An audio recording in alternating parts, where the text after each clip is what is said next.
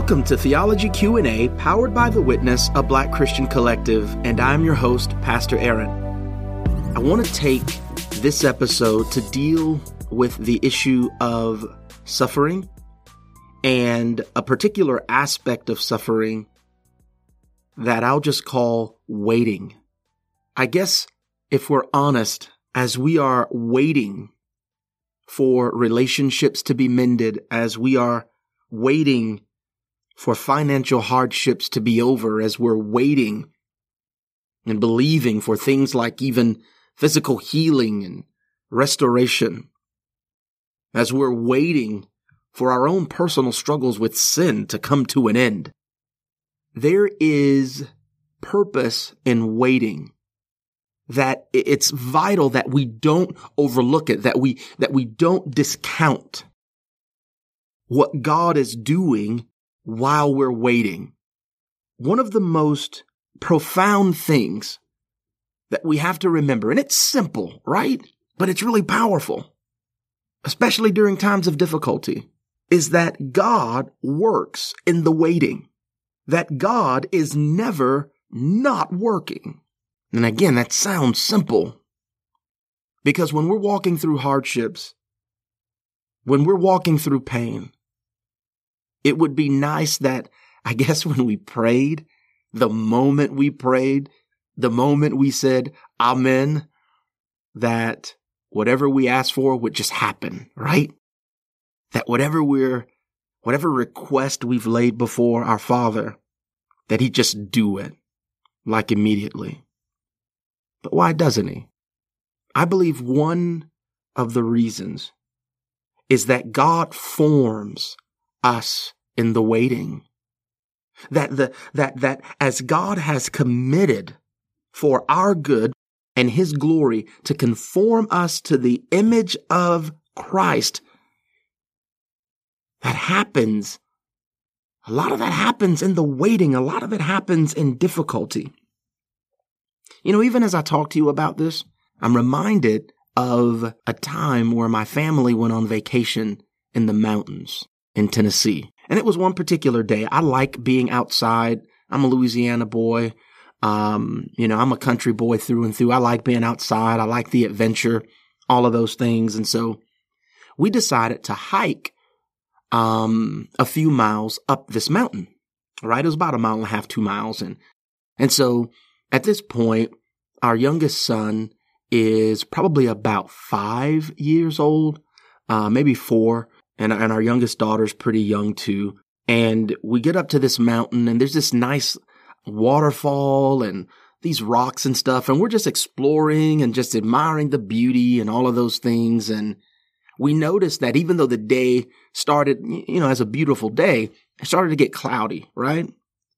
But then it just started to rain a little bit. And we're thinking, okay, all right, it's starting to rain a little bit. We better start working our way back down towards our vehicle, toward the bottom of the mountain. It was close to 2 miles back down. And so as we start to make our way down, the rain gets harder and the temperature drops, like it drops dramatically. And then it starts to hail. Like there's like these small marble size hail that begins to fall. And man, it's like hitting my kids. It's stinging us. And some people on their way down are starting to panic. And I remember somebody almost slipping over the side of the mountain. I mean, we're high up and it was just it was chaotic, to be honest. I'm holding my son and I'm trying to shield him from the hail, cause it's hitting and it's stinging. And I'm looking at my daughter and my wife and I, and we're just trying to work our way back down this mountain. And I remember I had this moment, right? Where in the midst of all of the craziness and that hoopla, right? I remember thinking to myself, God, really? Like, really?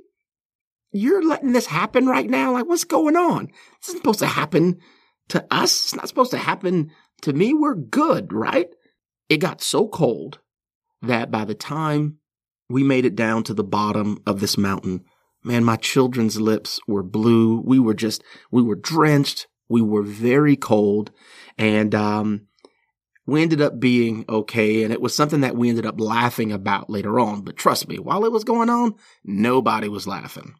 I remember reflecting back on that episode and remembering this particular lesson that I'll share with you.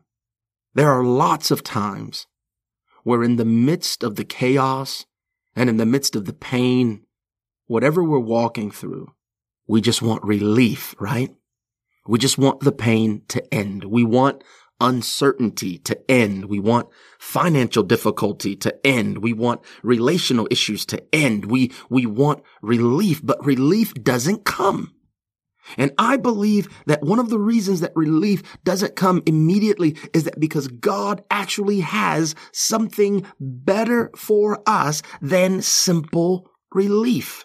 And it's His grace, it's His wisdom, it's His presence, it's His comfort.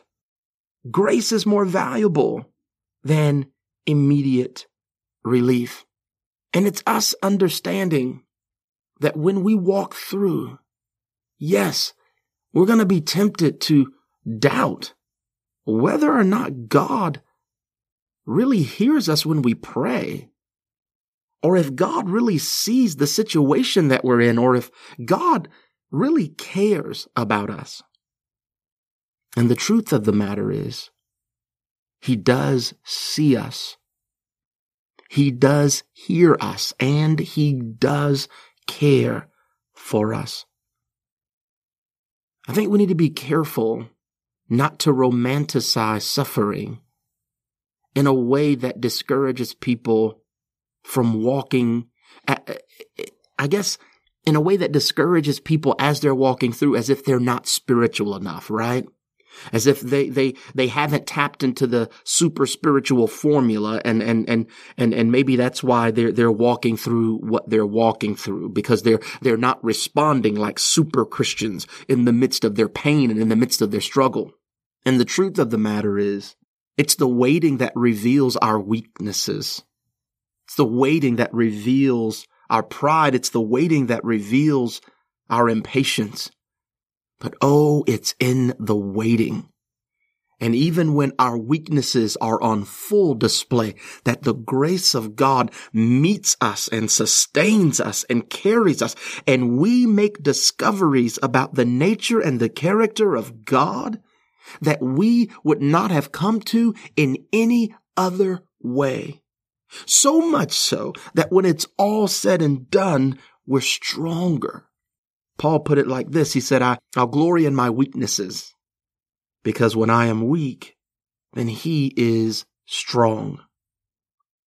And it's also important that we remember that no suffering, no difficulty, no pain has the final say over us.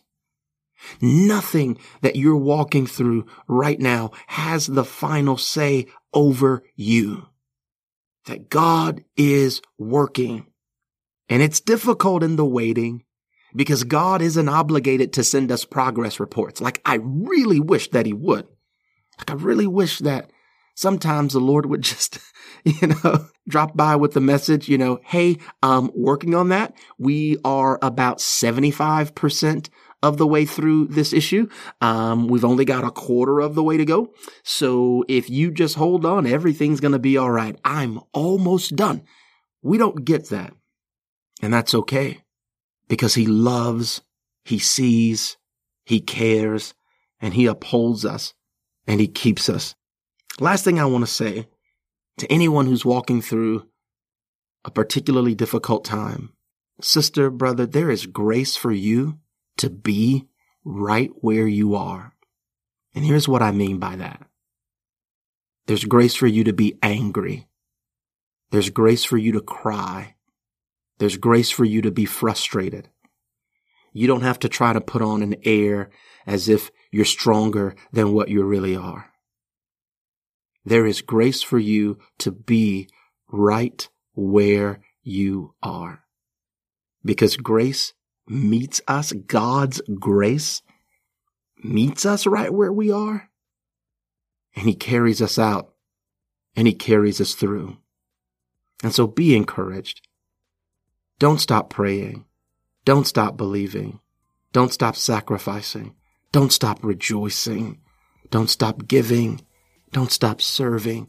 Don't stop preaching. He's got you. He's got me. He's got us. And He's faithful. The Lord is good. And His mercy endures forever. Be encouraged. And until next time, may we continue to grow in the grace and knowledge of our Lord and Savior, Jesus Christ.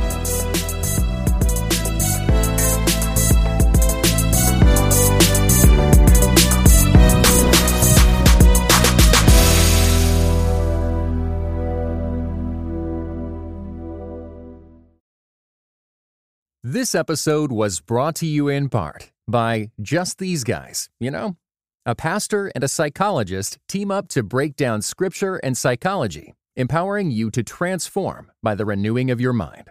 Listen today at justtheseguys.podbean.com or wherever you get your podcasts. Just These Guys, you know?